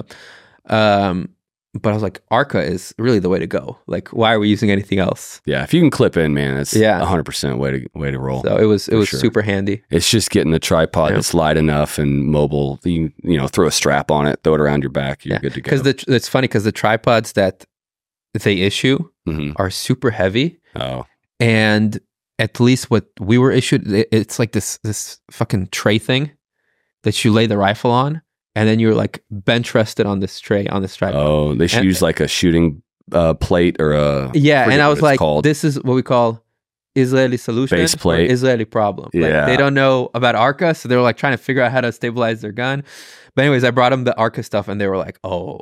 Yeah, those base plate kind of things they're useful sometimes. I usually end up putting like a game changer bag on it. Yeah, you have to. Otherwise it's just it's off the tripod. Yeah, it's totally... You're way, for sure. Clip in. 100% clip in. Yeah. You can if you can pull up the image. So there's an image of me just sitting in a hide, and you can. I think I'm on a tripod. There's one that's on a tripod, one that's not on the tripod. Let's see if they can pull it up. I had a guy, a Chinese kid, come up to us at the Dallas Safari Club show for Leo Frodo. It's a Chinese brand launching their version of like the really right stuff type of a tripod. And it was solid. It was. I mean, they tripod. just copy everything. That's all they did, right? That's why they go to SHOT Show. They go to SHOT Show and just take pictures of everything. Quite literally, exactly what. But their price points, I mean. Yeah. So there we go. It's Arca. There you go. Yeah. And it was just nice. Super comfy. Yeah. You're standing, you're comfortable. You can be like this for hours. Right. You're stable. And a good like easy plug I can just pop off when I don't need it. And just I've got a thermal on a rifle. I hog hunt that way, and then it links to my phone, and I Velcro my phone to the leg of the tripod, and so I just swing the buttstock while I sit in the chair and drink beer. And just watch the screen. Yeah. So that's cool. That was that came in like I was like, oh my god, and they literally those tripods came in like. Or not the adapters, because we didn't have like Picatinny to Arca adapters for the bottom of the gun. And those adapters came in like the day before we went into Gaza. Nice. So I was like, yes. That was good. That was good timing. Yeah, it was like perfect timing. Yeah, perfect timing. You have any kids? No, just dogs. Just dogs? Yeah, just 2 dogs. Okay. Panda, You're married, though. I Simpson. see you got the ring. Do y'all plan on having any children? Yeah, definitely. How about yourself? I do. I have a 5.5-year-old boy and another little boy on the way. Nice. Yeah. Congrats. Thanks. Yeah, we have a Shih Tzu. She's like a little girl, pretty much. Okay. Yeah, she gets She's like a little girl. Oh, you mean like a little girl person? Yeah. Oh, okay. Like your daughter? Yeah. She sleeps in our bed. She like gets wipey down every time she goes for a walk. She's very demanding. Do your children have to serve in the Israeli army? No, so the way it works, if you live there until the age of 14, at least last time I checked, and you leave the country, you still are expected to do service or get some type of exemption because of medical, psychological, or educational reasons. Oh, okay. But I mean, I personally did not have to serve because I left Israel when I was fairly young. Okay. But like I said, I like guns. I was like, I want to do this shit. And like, I hated you school. wanted to go to Israel, not in the States, because you were here, right? Yeah. You didn't want to serve here. No, it wasn't even something that like was in the back of my mind. It was like a weird thing. I was thinking about that the other day, and I was like, it wasn't even like something that was like in the back of my mind thinking about it. It was just like, no, I know I want to go to Israel and serve in the IDF. And I mean, I've always stayed in touch, obviously, with all my friends and family in Israel and stuff like that. So I think that's probably why that was first choice. Yeah. Would you want your kid to serve? I think so. Yeah. At least in some capacity. In Israel? In Israel, I think just to do some type of service. Mm-hmm. I think it's just important, again, to just get a life perspective, get out of the house, have something that you did that made the world better between finishing school and going to the adult world, or if you decide to go to school. I think if for nothing else, but to be a part of something that's bigger than you. Yeah, and that too. Because like everyone is their own main character in their own story, right? Yeah. You know? Yeah. But once you're joined the military and you're stripped of all your own identity and kind of placed into the machine. Yeah, you're a number. You're a number, right? Yeah, you're a number, and it only works if everybody, complies. Yeah. And so there is definitely a sense of humility I've felt in, oh shit, it don't matter at all what I think, what I want, what I like, none of those, it doesn't matter.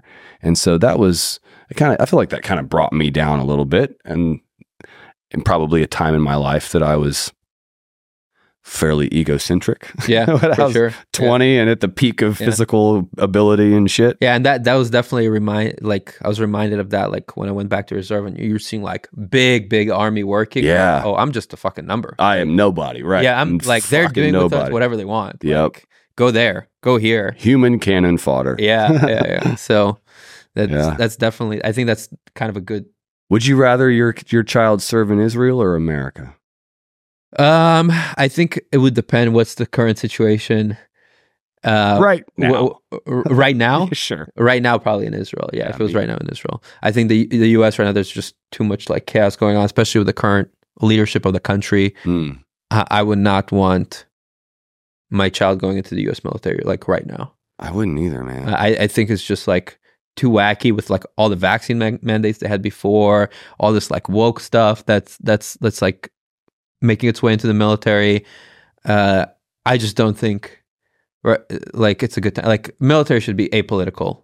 Doesn't matter where you are at. Yeah. And when it starts becoming political, it's just not good. It's just not good. So tell me about your business. Cool. What's it called? I know Bernardo has been in here. I don't know when we're going to air these and what order. Sure. So tell me about that. Where can people find you and so get some training? I have a company called Tactical Fitness. It's the cool logo. Yeah. I had someone at a trade show once come up to me, just cracks me. It always reminds me when I describe the company. It's like, oh, that's so smart, Tactical Fitness, because you can't be fat if you're tactical, or if you can't be tactical if you're fat. So nice. It's kind of a play on words. We do actually, you could say, very little fitness specific stuff like personal training. We have people that we do some personal training with, but we specialize mostly in firearms training for civilians. So we have open enrollment courses like, most instructors have around the country, where you come in, we have a handgun fundamentals class, we have a rifle fundamentals class. We have other concepts that I think are unique to us in terms of kind of our flagship products. So one of which is concealed carry Krav Maga, which is essentially combining hand-to-hand with shooting. We have several levels to it. It starts at just the handgun fundamentals and just, hey, learn how to fight in the most basic sense and learn how to avoid fights in the most basic sense. And then the level 2, it's more of how to draw in those very close-in distances and how to fight in those close-in distances when you have a weapon on you and when there's weapons involved. The other course that we have is more of a brainchild of Bernardo's from his his dignitary protection background, and it's our family protector course, which, as far as I'm concerned, no one is doing anything like it. So don't steal our idea, those of you that are watching. But essentially, it's how to apply all those shooting skills to defending your loved one. So you're out and about with your wife and your child. Okay, you know how to shoot, but have you ever really practiced handling a situation when you're with all those people?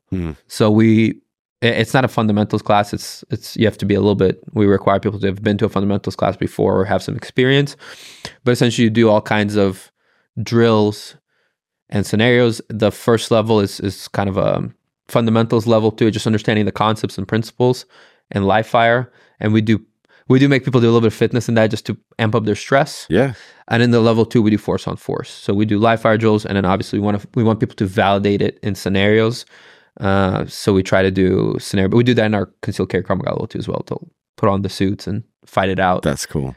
Because we want people to validate their training, right? We don't want them to be like, oh, Ron said this will work and this is great. Let me actually try this against someone that is now willing. Yeah. Right. So we do that. I feel like force on force is one of the most underrated things 100%. Like nobody wants to go that far. They all want to sit on the range, shoot 1,000 rounds, ding, ding, ding, hear the rings, hear the sting ring. Yeah, it's like the karate guys. Hear the sting ring, steel ring. Yeah. Can't fucking talk. It's like the karate guys in this part, right? Like, I don't need to, I know. You have to test it out, Absolutely. right? Another cool concept that we have, and it's more of you have to call in or be invited to it. It's our combat club. And it's a weekly tactical training group. That's cool. And every month we have a different topic. We usually start the month out with a tactical workout. So it'll be some type of lifting, shooting stages, stuff like that. And it's a pretty cool group. We've had people who've been doing it like nonstop with us for like 2 to 3 years, and they're super dedicated. And they're like, the level of firearms handling skills is like through the roof, and just their tactical acumen. So it's cool. And we offer other classes out there. I work with IWI, Israeli Weapon Industries. So I teach their Tavor operator classes in Texas and Utah.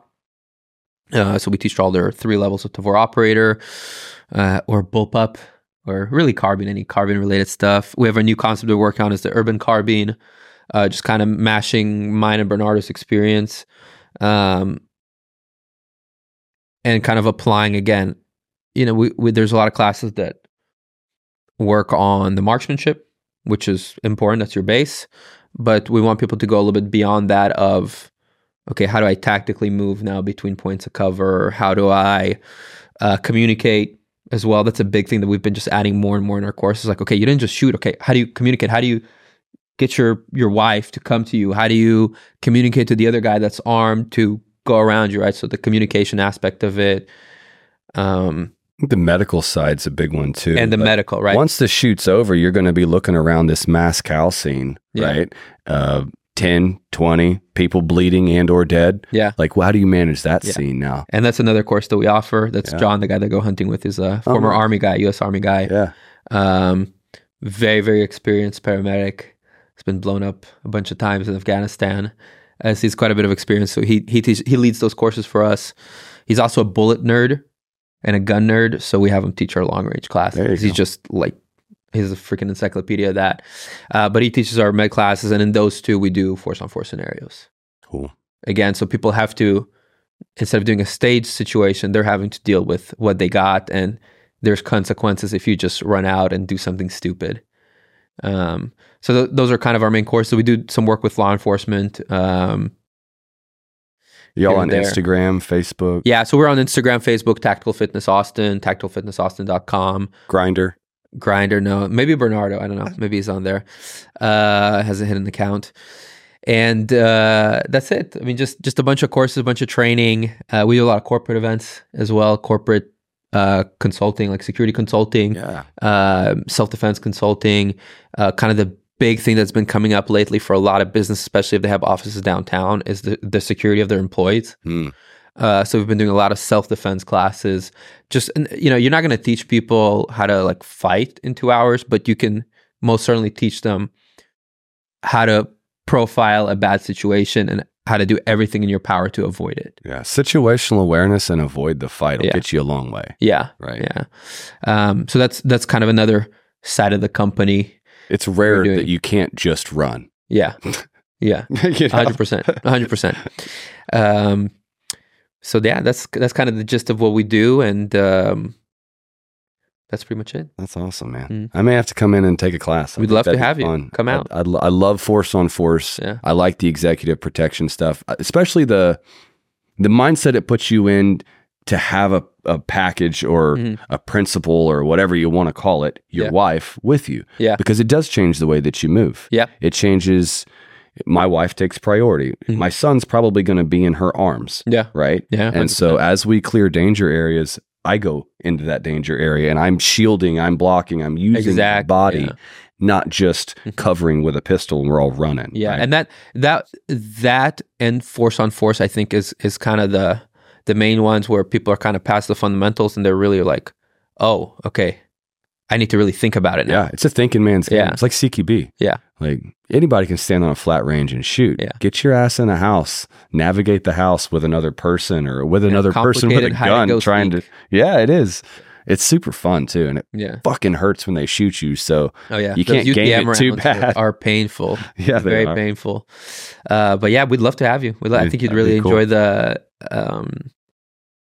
family protector one. I think it would be cool for you. And then we definitely need to go out and do some long range shooting. I love that stuff. That sounds great. Well, do you have a book recommendation? I wanted to close out with that. You said you're a reader. So I try to be constantly reading or listening to audiobooks, just depending on how my schedule. Probably like you, I drive a lot, driving to courses, driving to meetings, driving to whatever. I read all kinds of books. I really try to read stuff that's nonfiction. Yeah. Because to me, like, stories are nice, but I want to learn something. Me too. So like right now I'm reading a book on like physical therapy because I have a lot of injuries just from the miles I put on my body between being a lifelong martial artist and military service and all that stuff. So I'm just trying to figure out how to fix my body or be injured less. That's kind of the main thing. Another book I'm reading, it's called, I think, The Question of Command. Okay. It is a book on counterinsurgency. Oh. I actually started reading it before the war. Just someone recommended it to me. I was like, oh, that's interesting. And I took a pause during the war because I just was like scrambled to pack a bag and leave. And now things are settling down a little bit. I'm going to get back to reading that. There's a book I read every year because I just love it. It's Ryan Kleckner's Long Range Handbook. Okay. I think it's like, people always ask me like about long range shooting, and it's just like the best organizations of fundamentals of long range shooting I've ever read. Really? So I just read it once a year just as a refresher. Refresh awesome. my memory. Yeah. Because I don't like I said, I would love to be doing long range shooting every single day. Unfortunately, I get to do it maybe once a month. Yeah. Maybe once every 2 months. Have you shot any matches or any comps? No, I wanted to get into that. Okay. That's on my list of things to get into. Yeah. And I was like, okay, do I want to do IDPA? No, I think I want to do long range. Okay. Yeah. Like PRS or even NRL, national, the hunting one. Yeah. That's more hunting driven NRL. Yeah. That's what I think I'm going to try. And I go hunting. So tab into this year. That's my practical practice. Yeah, and that's what it is as a civilian. That's where it applies, right? Yeah. It's all the same skill set. Yeah, it's the same. You know, it's funny. Is like, I told my guys, I was like, you know, I missed hunting season this year, but then I realized I didn't miss it. It just started earlier. Yeah. You went hunting, buddy. Yeah, I went hunting. So, yeah, just different. Like I said, I try to read stuff that's going to teach me something, or refresh me on something, or help me in my life. I try to avoid fiction, but those are the three things that I'm reading now, and then my wife will be like, "You should read that book," and then I'll read that book. I can't bring myself in most instances to read fiction. Yeah. I feel like I'm wasting time. Yeah, exactly. That's my issue. Like I'm just supposed to be entertained by this. Like I need to benefit from it somehow. It's got to be some either knowledge or I don't know. Yeah. I'm with you on that. Yeah, there's actually a book I just listened to. It was about the spies that worked for Israel before Israel was a country. So the book I think is called Spies with No Land or something like that. Oh, Spies wow. with No Country.